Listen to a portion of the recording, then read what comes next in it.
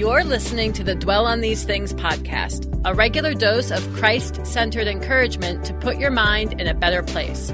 Listen in as Pastor John Stange shares Bible studies, interviews, training, and some of his most recent sermons. We're glad to have you with us today.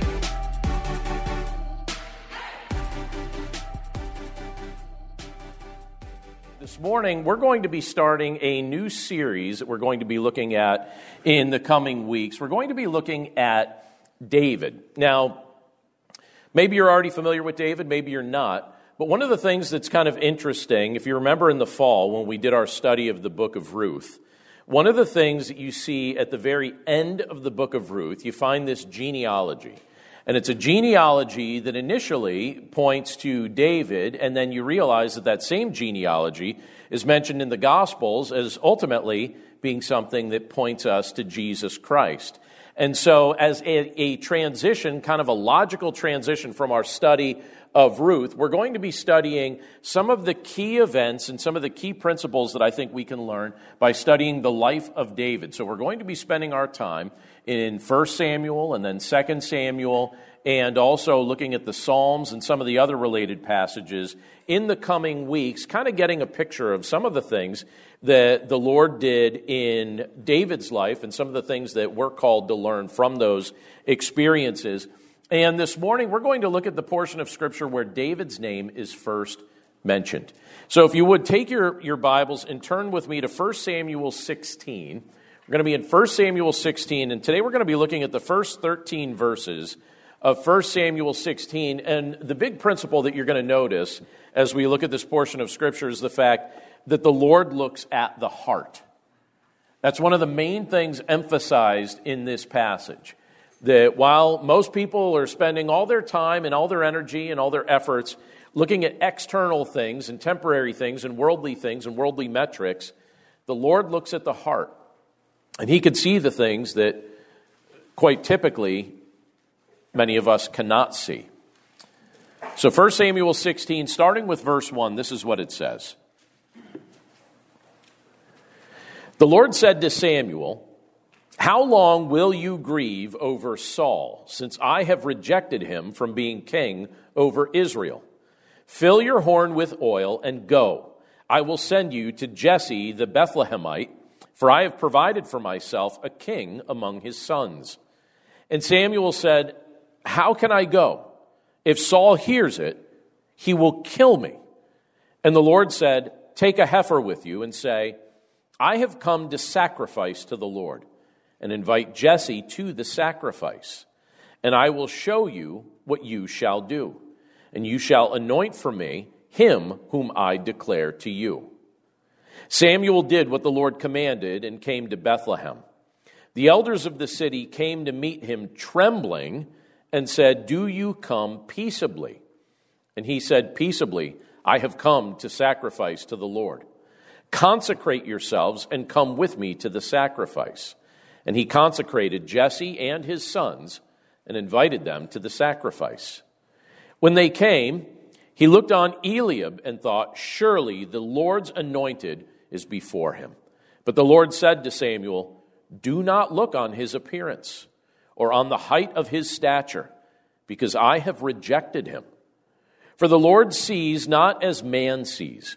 Man looks on the outward appearance, but the Lord looks on the heart." Then Jesse called Abinadab and made him pass before Samuel. And he said, "Neither has the Lord chosen this one." Then Jesse made Shammah pass by. And he said, "Neither has the Lord chosen this one." And Jesse made 7 of his sons pass before Samuel. And Samuel said to Jesse, "The Lord has not chosen these." Then Samuel said to Jesse, "Are all your sons here?" And he said, "There remains yet the youngest, but behold, he is keeping the sheep." And Samuel said to Jesse, "Send and get him, for we will not sit down till he comes here." And he sent and brought him in. Now he was ruddy and had beautiful eyes and was handsome. And the Lord said, "Arise, anoint him, for this is he." Then Samuel took the horn of oil and anointed him in the midst of his brothers. And the Spirit of the Lord rushed upon David from that day forward. And Samuel rose up and went to Ramah. Let's pray. Lord, thank you for your word, and thank you for the privilege that it is to be able to spend some time together looking at what you've revealed to us in this passage of Scripture. Lord, it's exciting to go back to this early season in David's life, someone who many of us know plenty about and have heard plenty about and have read many of the things that you inspired him to write in the Psalms and have taken great encouragement from the ministry that you gave to him. But it's encouraging to us and interesting to us to be able to go back to this portion of Scripture and to see the work that you did in his life and how that really was inaugurated here in this passage. Lord, we pray that as we look at this portion of your word and as we think about things like this concept of what it means for you to look at the heart and not fixate on outward appearances and outward symbols and statuses like so many people choose to do, we pray, Lord, that we would understand the consequence of that and that would be something that we learn to value as well. Lord, we pray that you would speak to us by the power of your Holy Spirit, that you'd help us to understand your word together today. And we pray this all in Jesus' name. Amen. So where I grew up, mainly, I lived in a few different places, but I mainly lived in a town called Carbondale. It's right up by Scranton, Pennsylvania. And where I grew up, parking was often a problem. Maybe you grew up in a place that was pretty similar to that. You've probably noticed that in many parts of the country where the cities and the towns were developed before the automobile, that it can be very difficult, be very challenging to find a place to park your car because everything was built in such a way that they didn't even take that into account. And so unless you tear buildings down or figure out some sort of solution, there's not always an obvious place to park. And that was very much the case where I lived as a young man. And so when I was 16 and when I bought my first car, it was an Oldsmobile Cutlass Sierra. It was blue. It was the most comfortable yet unreliable car I ever had. I paid $800 for that car, but literally it was like driving a living room. That's what it was like. It felt like driving a living room. I've never owned a car quite as comfortable. I digress. It was junk, however. But I was 16, bought my first car, and I was often forced to figure out creative solutions to try and figure out where to park, especially because I lived on a main road where there was absolutely no street parking. So it was a main road. There was no option there. And so one option that I utilized for a while was to park my car in a neighborhood that was 1 block away from our home. And so I'd walk up a hill to get to my car and I'd park it there and then walk back home. And basically what I had done was I had found a spot on the edge of a street near the backyard of a nearby home. And that seemed to work for a while. And for a while, I thought I had figured out the solution because no one really parked there. I never really had any trouble finding parking there. It seemed kind of like a hidden spot in a way. And I used it for a while until one afternoon when I parked the car and a small boy walked up to me. And he said this, very poignant words from maybe like a 4 or 5-year-old child. He said, "Why do you park your car behind our house? We don't like it." That's what he said. "Why do you park your car behind our house? We don't like it." And apparently my decision to park there bothered his family. Now, I didn't know this. Their family, they never said anything about it. The car wasn't parked illegally. Street parking was allowed wherever you could find it, and that was the spot that I found. So technically they didn't own the street. They just didn't like that I parked it there. And I didn't want to upset them. I didn't want to cause any conflict. So I told that young boy, I told him, you know what, I'll be happy to move it somewhere else. And so I started the car back up, and I started pulling away, and it was a warm day. My window was down, and I could hear the comments that his family was making from their back porch as I was pulling away. They were amazed that their little son had the courage to ask a teenager to park somewhere else. And so I heard them talk about this, and they were just as amazed that I was willing to listen to his request. And admittedly, I remember in the moment feeling like, this is odd, this is weird. I actually felt a little embarrassed as it was taking place, but I've never forgotten it. It's always been something that stood out to me. It's always been a memory that's just kind of burned in my mind. And I mentioned that just to kind of set up what we're about to look at here, because I think it's a good reminder that leaders don't always look like we thought they would look. In that family, who took the lead?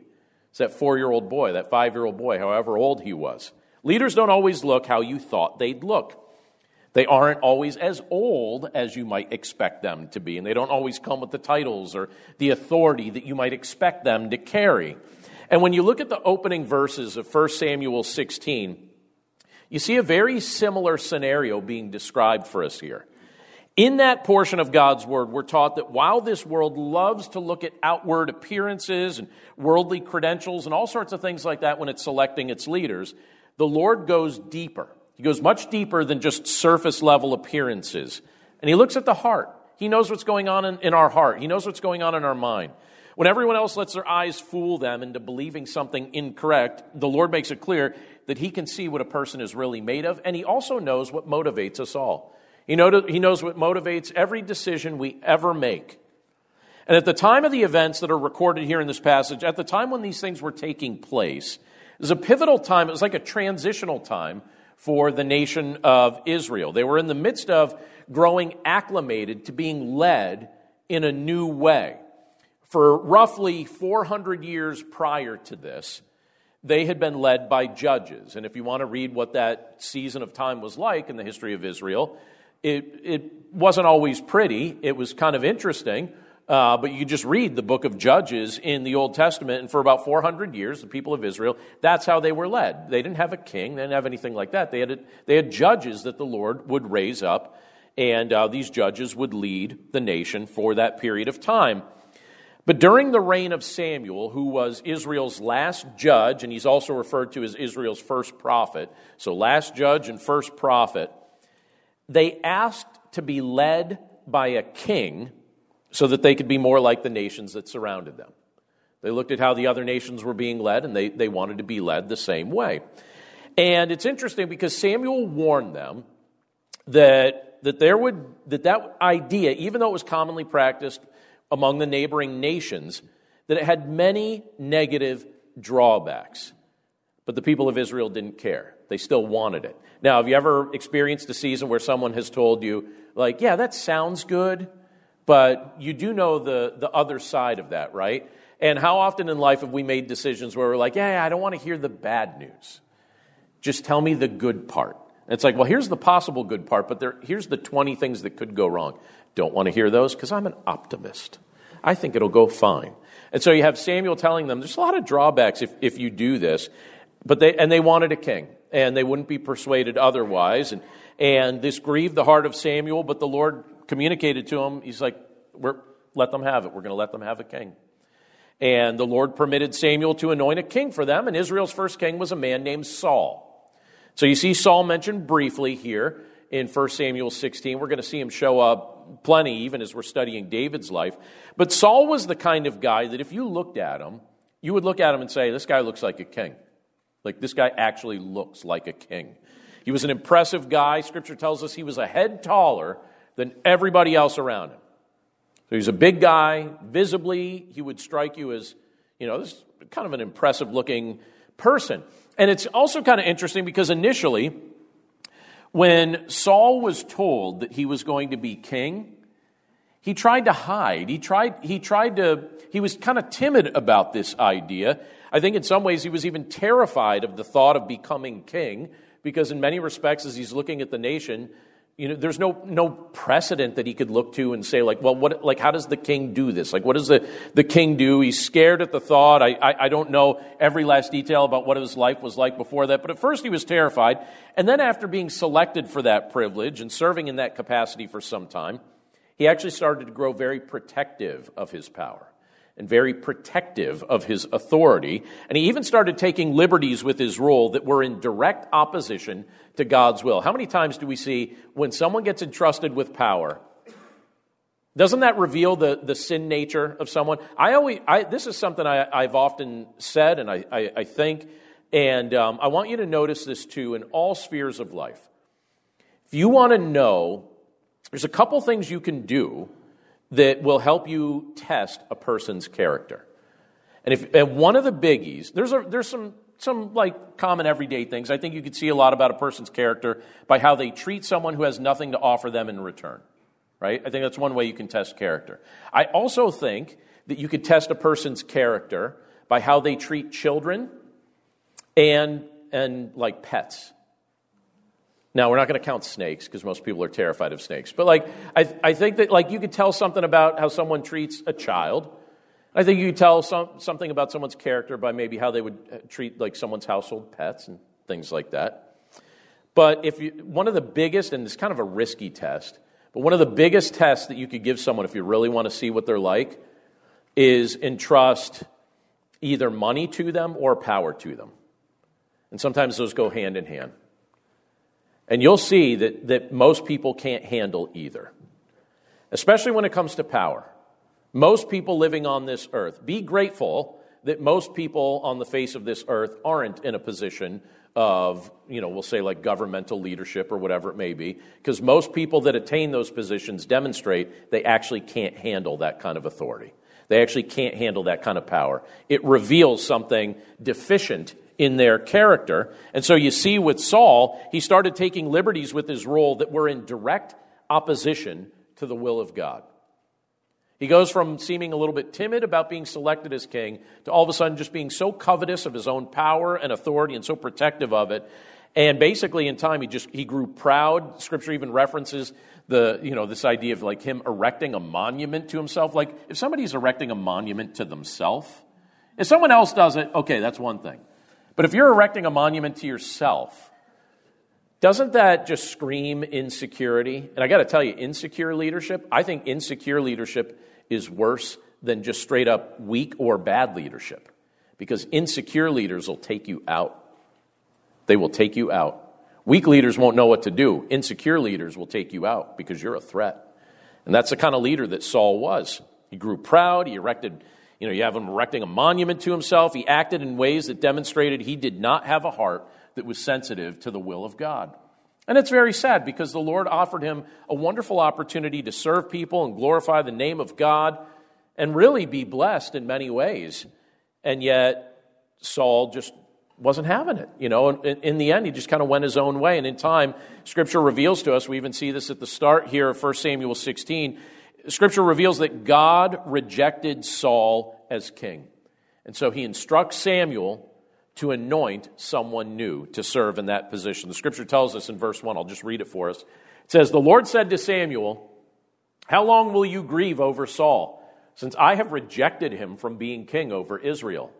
Fill your horn with oil and go.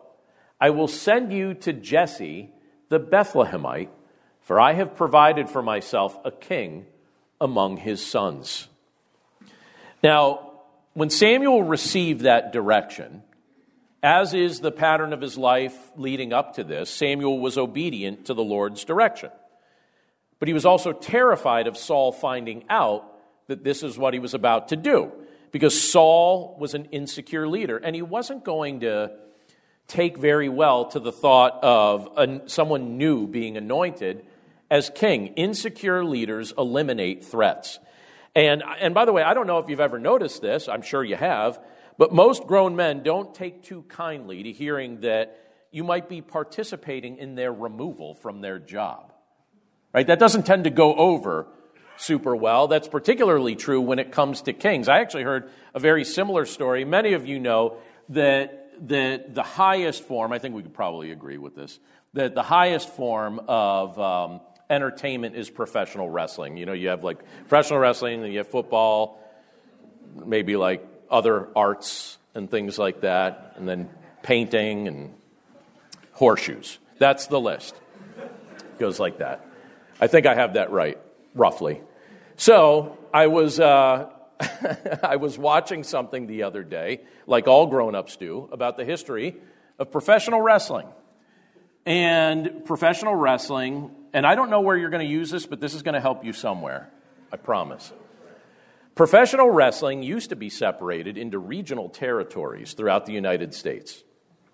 And I was listening to a story as it was being told about a professional wrestling promoter who owned a territory for a group of years in the southern states. So like Louisiana, it was like just a portion of the southern states. So Louisiana and some of the, parts of states that surrounded Louisiana. And they would contract, or not even really contract, they would just treat the different wrestlers that worked for their organization as people that were like independent contractors that could be hired and fired at the will of the promoter. And there was one particular wrestler in that territory that this promoter was having a lot of trouble with. And so he decided one day, he said, you know what, this guy needs to go. So he fired him. And the guy thought, I don't really feel like being fired.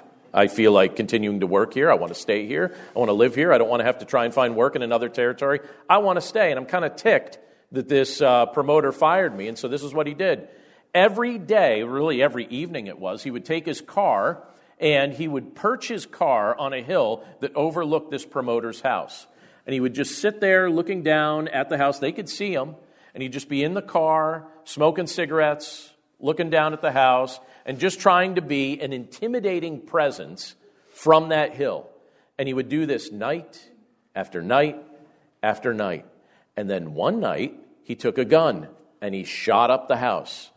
And, the family was inside. It was really bad. The promoter came out and handled it and even let the man live, amazingly. But I look at that and I say, okay, contemporary example of how someone might, an extreme example of how someone might respond to being removed from their source of income or from their job. You can see how someone they wouldn't automatically be taking very kindly to that thought. So that's a contemporary example, and you see how lives were threatened. And so when Samuel thought about this idea of doing what the Lord had called him to do, you have Samuel saying, all right, I think that if word gets out that I'm doing this, Saul will try to kill me. He's the kind of guy who will actually try to kill me. And so Samuel responds to God's direction to anoint a new king with an admission that he's thinking about this, right? Samuel knew that if Saul caught wind of this, he'd be dead. And so the Lord, and this is one of the things that amazes me about the Lord was going to divinely protect Samuel. You know that and I know that, but in the moment, sometimes you feel weak when you're the vessel that the Lord's using. And I'm always amazed at how sometimes the Lord just honors our requests and honors our preferences, even though I don't know that it was 100% necessary that he honor this. But he says, all right, this is what we're going to do. He gives Samuel some additional instructions that would provide cover for him if that cover was needed. God said to him, if you look at 1 Samuel 16, the second part of verse 2, down to verse 3, he told Samuel, he says, take a heifer with you and say, I have come to sacrifice to the Lord. And invite Jesse to the sacrifice, and I will show you what you shall do, and you shall anoint for me him whom I declare to you. So that's what Samuel did. So the Lord said, all right, we're going to have you go there, we're going to have you make a sacrifice. If anyone asks what you're doing, you're making a sacrifice. So at the Lord's direction, you have Samuel traveling to Bethlehem to meet with Jesse's family. And if you remember, in the fall when we were looking at the book of Ruth, if you remember from the genealogy that's listed right at the end of the book of Ruth. So here you have Samuel going to the home of Jesse. And at the end of the book of Ruth, there's a genealogy that shows us that Jesse was the grandson of Boaz and Ruth. So isn't it cool how things just tie together in Scripture? This Jesse that Samuel's going to, he was the grandson of Boaz and Ruth. That was his nana and papa, right? And Jesse had many sons. And Samuel invited them to join him for the sacrifice that he was about to make. And as each son, the Scripture tells us what happens next. As each son passes by Samuel, he attempted to determine whom the Lord had selected to be the new king in Saul's place. And by the way, when you think of Saul, Saul was visually striking, a head taller than others. And so as the sons of Jesse start coming before Samuel, I think Samuel, without even overthinking it, is looking at these men. And in some ways, he doesn't know them, so he's making a personal judgment based on how they look, especially as he looks at the oldest son, and he's like, oh, this guy's huge. Like, this guy's got a really striking look. I bet you this is the king. I see the king. This is the new king. I bet you this is the king. And again, it would have been easy to select a new king based on outward appearance, but the Lord made it clear to Samuel that visual traits were not going to be a deciding factor in who got selected. That's not how this was going to go down. In fact, when you look at verse 7, the Lord makes it very clear after Samuel thinks, all right, the oldest son, he's the guy, right? The Lord says in verse 7 of 1 Samuel 16, he says, do not look on his appearance or on the height of his stature, because I have rejected him. For the Lord sees, think about this in a personal way too, please.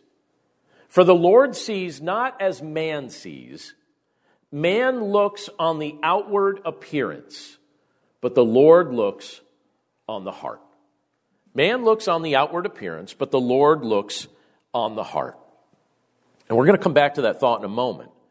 But eventually, once all the obvious choices were exhausted, Samuel's looking at each of these sons. They're all being brought before him. Samuel asked Jesse. This had to be confusing because he's thinking he's seeing all the sons. And I guess he's looking at him. He's thinking, the Lord told me one of your sons was going to be the king. We went through the lineup here.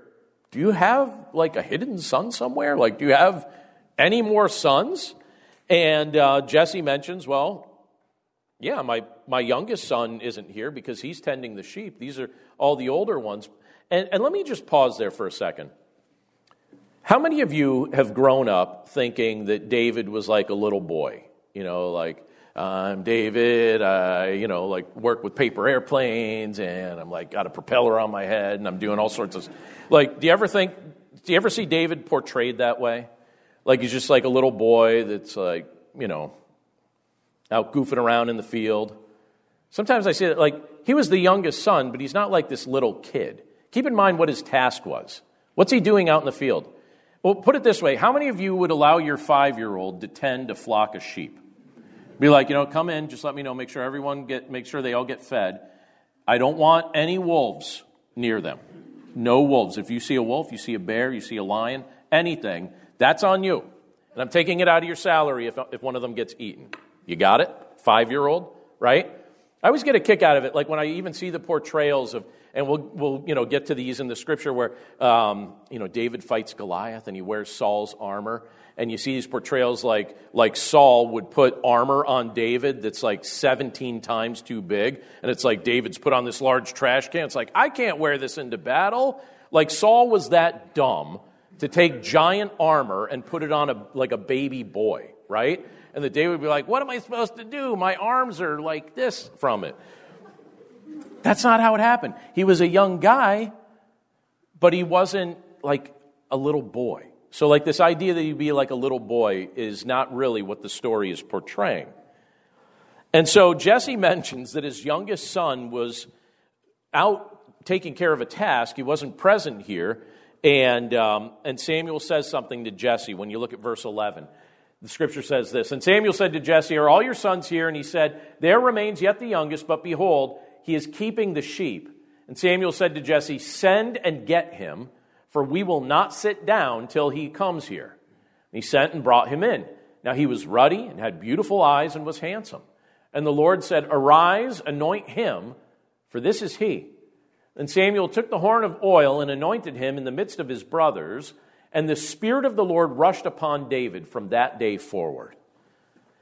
This is the manner in which David was selected as king. Now, we're going to be spending a lot of time looking at some of the interesting things the Lord does in David's life in the coming weeks, but this is the manner in which he was selected as king. He was a young man at the time. Again, not a little boy like some people imply, but from that moment on, Scripture tells us David was indwelled with the Holy Spirit, who gave him guidance and direction and comfort and counsel and spoke scriptures through him. David was somebody that the Lord used to write a large portion of the Old Testament. Primarily, when you look through the Psalms, you see so many of these things written by David as the Spirit of God carried him along and gave him the words to write down. The Spirit of God gave David power as well. He empowered him to live and to serve in a manner that honored the Lord. And as we'll see as we continue studying the work that the Lord accomplished in David's life, David had a heart for what the Lord desired. In fact, that's the thing that impresses me most about David. And I'm not saying that David is a hero. David is actually somebody that is very much like you or me, I don't think we're supposed to idolize any of these individuals, but I do think they provide some examples. And one of the big examples that I get from David is just what does it look like to have a heart that's sensitive to what matters to the Lord? David was someone who had a heart for what the Lord desired, and he remained sensitive to that desire, remained sensitive to the Lord's leading for the remainder of his life. That's a pattern that he demonstrates all throughout his life. He has his low moments, but truthfully, he was someone who knew the Lord and loved the Lord. And it's interesting to consider some of the spiritual implications and some of the applications that I think we could take from the events that are recorded in this very portion of God's Word. I think there are several things that stand out to me, and I think they're worth highlighting, so I want to share them with us. And the first thing that stands out to me is the way that the Lord pays careful attention to what takes place in our hearts. I think it can be easy to mistakenly believe that we can impress God like we try to impress one another. I think we try and look good in front of one another. And I think sometimes we do that maybe to try and gain one another's favor. But that's not the way our relationship with God operates. God is greatly concerned with what's going on in our hearts and what's motivating the actions that we're taking. When we come to faith in the Son of God, Jesus Christ, Scripture tells us we're given a brand new heart. Our perspective changes. And when our perspective changes, what ends up happening is we have that new heart and the eyes of Christ as well and the mind of Christ. Our motivations change as well. The things that motivate us change. We see things differently and we live differently as a result. Now, I also think it's interesting to hear that the Lord says in this passage that our outward appearance is of no consequence to him when he selects those he's going to raise up to a place of leadership. I think that's very interesting too. That statement reminds me of something that I don't know if you've ever thought of it before, but I want to highlight it for us because I actually think it's very, very interesting in regard to God's plan of salvation. The fact that the Lord does not look at the outer appearance like we look at. It reminds me of the prophecy given in the book of Isaiah. When you look at Isaiah chapter 53, a prophecy regarding Jesus. And in that prophecy, Isaiah said this, as the Holy Spirit carried him along and gave him these words. He's speaking of Jesus, and he told us what to expect when the Messiah comes. And visually, he gives us an indicator. He says, he had no form or majesty that we should look at him, and no beauty that we should desire him. That's how Isaiah, under the guidance of the Holy Spirit, under the inspiration of the Holy Spirit, prophesied that the Messiah would come to this earth. That is his prophecy regarding Jesus. Now, knowing that human beings, we tend to be drawn to others based on external appearances, what did Jesus do? He intentionally came to this earth and took on an appearance that would not stand out as particularly attractive. Whenever you see paintings or drawings or things like that portraying Jesus and he looks, like he could be like a GQ model or something like that, you can be sure that the person who painted that did not see him in person, right? Because Isaiah says he had no form or majesty that we should look at him and no beauty that we should desire him. Christ's desire was that people would trust him because they understood who he is, not what he looked like. That they understood that he is God the Son, that they understood that he is the Savior of the world. Not that they would trust him because of superficial reasons like the way he looked or his appearance in any way. And I also think this maybe would even help us clarify the question, why am I drawn to Jesus? Ask that within yourself right now. Why are you drawn to Jesus?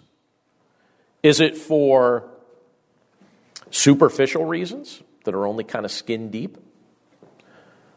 Or do we understand who he really is and why we actually need him? Again, Isaiah said he had no form or majesty that we should look at him, and no beauty that we should desire him. So are we in a similar way honoring that and recognizing who Jesus is and trusting in him for who he is and why he wants us to trust in him? Or are there sometimes superficial reasons and things like that we hope to get from him? I think one other important application that stands out to me from 1 Samuel 16 is the reference to the fact that the Spirit of God, and maybe you noticed this when I read it earlier, we're told here that the Spirit of God rushed or came upon David from that day forward, from the day, that day forward after Samuel had anointed him. Now, one of the benefits that you and I, as believers who live under the new covenant, one of the benefits that we have is the presence of the Holy Spirit in our lives. And it can be easy to take his presence for granted sometimes, unfortunately. But from the moment you trusted in Jesus Christ, the Holy Spirit indwelled you and empowered you. He gifts you for service. He gives you guidance. He gives you direction. He does amazing things in and through you. But believers living under the old covenant, which David lived under, they didn't enjoy this same benefit the way you and I do. During that era, the Spirit of God would indwell certain people for set periods of time to enable them to accomplish something specific, and then he would move on, and he would indwell somebody else to accomplish something else. And so here the Scripture is very clear that the Spirit of God rushed upon David, or came upon him. And that was very unique during that era. But I hope you and I know that living in the era that we live in under the new covenant, one of the blessings and benefits that we have as those who live under the new covenant, as Scripture tells us that we are indwelled by the Spirit of God. We are baptized by the Spirit of God. We are sealed by the Spirit of God. We are gifted by the Spirit of God. That's a huge blessing. That's a wonderful thing. If you have genuine faith in Jesus Christ, the Holy Spirit who indwells you will never leave you. Right now, in just a minute, we're going to finish up, but I want you to hear me before I finish. Right now, the Holy Spirit is at work to empower you to do things you don't have the natural strength to do. That's what he's doing. He's giving you wisdom that you have not lived long enough to accumulate naturally. How about that as a blessing? He's producing character and holiness in your life that you could not produce naturally. Through faith in Jesus Christ and with the indwelling presence of the Holy Spirit, Scripture makes it very clear that your life can be used in amazing ways, not in your strength, but in His strength. And it doesn't matter what you look like, and it doesn't matter how old you are. It doesn't matter whether you're an oldest child or a youngest child, or one of those confusing middle children that just seem to make peace and make life better somehow, and we're like, why is life so good? There's a middle child in the room, right? Whatever. I'm an oldest child, so I'm biased, but middle children seem all right. Lord gave us one. He's okay, right? But it doesn't matter what you look like. Doesn't matter how old you are. Doesn't matter where you were born, like what your birth order is, anything like that. Doesn't matter what experiences you've had up to this point. If the Lord calls you, He will qualify you. If He directs you, He will empower you. The Lord will shape the new heart He's given you. And while the world might keep getting stuck on superficial metrics, the Lord will keep looking at the brand new heart that He's placed within you the moment you trusted in His Son, Jesus Christ.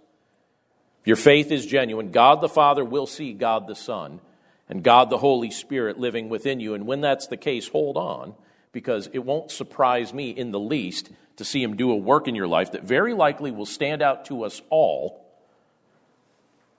and will result in God receiving much deserved glory and praise. The Lord looked at David's heart, and He saw genuine faith, and He empowered him by the Holy Spirit to do amazing things for the rest of his days. When the Lord looks at your heart, what does He see? Right now, as the Lord looks at your heart, what does He see? Does He see genuine faith? And if so, what do you expect Him to do through you for the rest of your days? The coming weeks, we're going to see how this plays out. And it's very encouraging. I think it's very motivating as well. But I think it's also meant to be very introspective in the sense that we're supposed to do some self-examination as we wrestle with it. Because we're going to see high moments, but we're also going to see some low moments. But ultimately, in the end, one of the things that's amazing is that the Lord will do amazing things through a life that's submitted over to Him. And I pray that our lives would be those lives that are submitted over to him. Let's pray. Lord, thank you so much for the privilege that you give us to be able to look at a portion of Scripture like this, even as we're setting up our time looking at the things that you did through David's life and the things that were going on around him and the spiritual implications of what took place even in this portion of Scripture. Lord, it's amazing to think about some of the ways that you operate in the lives of those who trust in you and those who will just simply submit themselves over to you. Lord, you don't care what we look like. You don't care about the height of our earthly bodies, the width of our earthly bodies, the age of our earthly bodies. You look at our hearts. And for those of us who know your Son, Jesus Christ, you look at these new hearts that you've blessed us with, and you steer those hearts. You even tell us elsewhere in Scripture that you do this for the kings of the world. You could steer the heart of a king wherever you want it to go. And if that's the case, even with those that at times are demonstrating that they're really trying to just go their own way, and yet you could steer their hearts, Lord, I recognize and we recognize that you could steer our hearts, and we want to make it particularly easy to do so. We want to submit our hearts over to you and submit our ambitions and submit our intentions and all these things over to you so that you can do wonderful things in and through us. Lord, I recognize that there are probably plenty of us in this room who minimize what we think you can do in our lives. We think maybe we don't have the right credentials and we don't have the right experiences, or maybe we come from a place that we think, oh, it's just too humble of a beginning.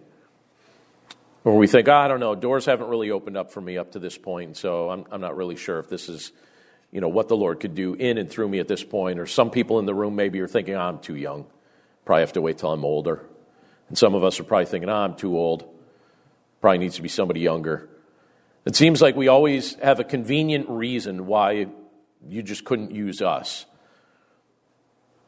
And then we come to a portion of Scripture like this that tells us that it's not really about the things that we think it's about. It's not about all the metrics that we artificially hold against ourselves. It's not about our age. It's not about our background. You look at our hearts, you shape our hearts, you give us a new heart. You empower us with your Spirit, and you do things in and through us that are not naturally sourced. And you can do that through each and every one of us gathered together in this room. So, Father, I pray that we would submit our hearts completely over to you, that we would know you through your Son, Jesus Christ, that we would welcome the presence and the power of your Holy Spirit to guide us and strengthen us for the tasks that you've called us to accomplish. And in the midst of these things, that we wouldn't be like the type of people that build monuments to themselves like Saul got in the habit of doing, but that our intent, as we serve you with the power that you lend to us, would be to give you glory and to honor you through worshiping your Son, Jesus Christ. So, Father, we thank you for these blessings, and we thank you for these reminders from your word. And we thank you for the privilege that it is to just be able to start off our week together thinking about these things. Lord, we pray that some of these lessons would be things that would remain with us far beyond the moment of first hearing them, and that we would watch and just trace your hand at work in us and around us. And we thank you, Lord, for all of these blessings and for these encouraging reminders from your word today. We pray this all in Jesus' name. Amen. Thanks again for listening to today's episode. For more resources to help you in your walk with Christ, please visit desirejesus.com. Finding uplifting news in today's headlines is often like searching for a needle in a haystack. At the Story Behind podcast, we believe in the power of finding heartwarming tales and are happy to share empowering stories with you every week.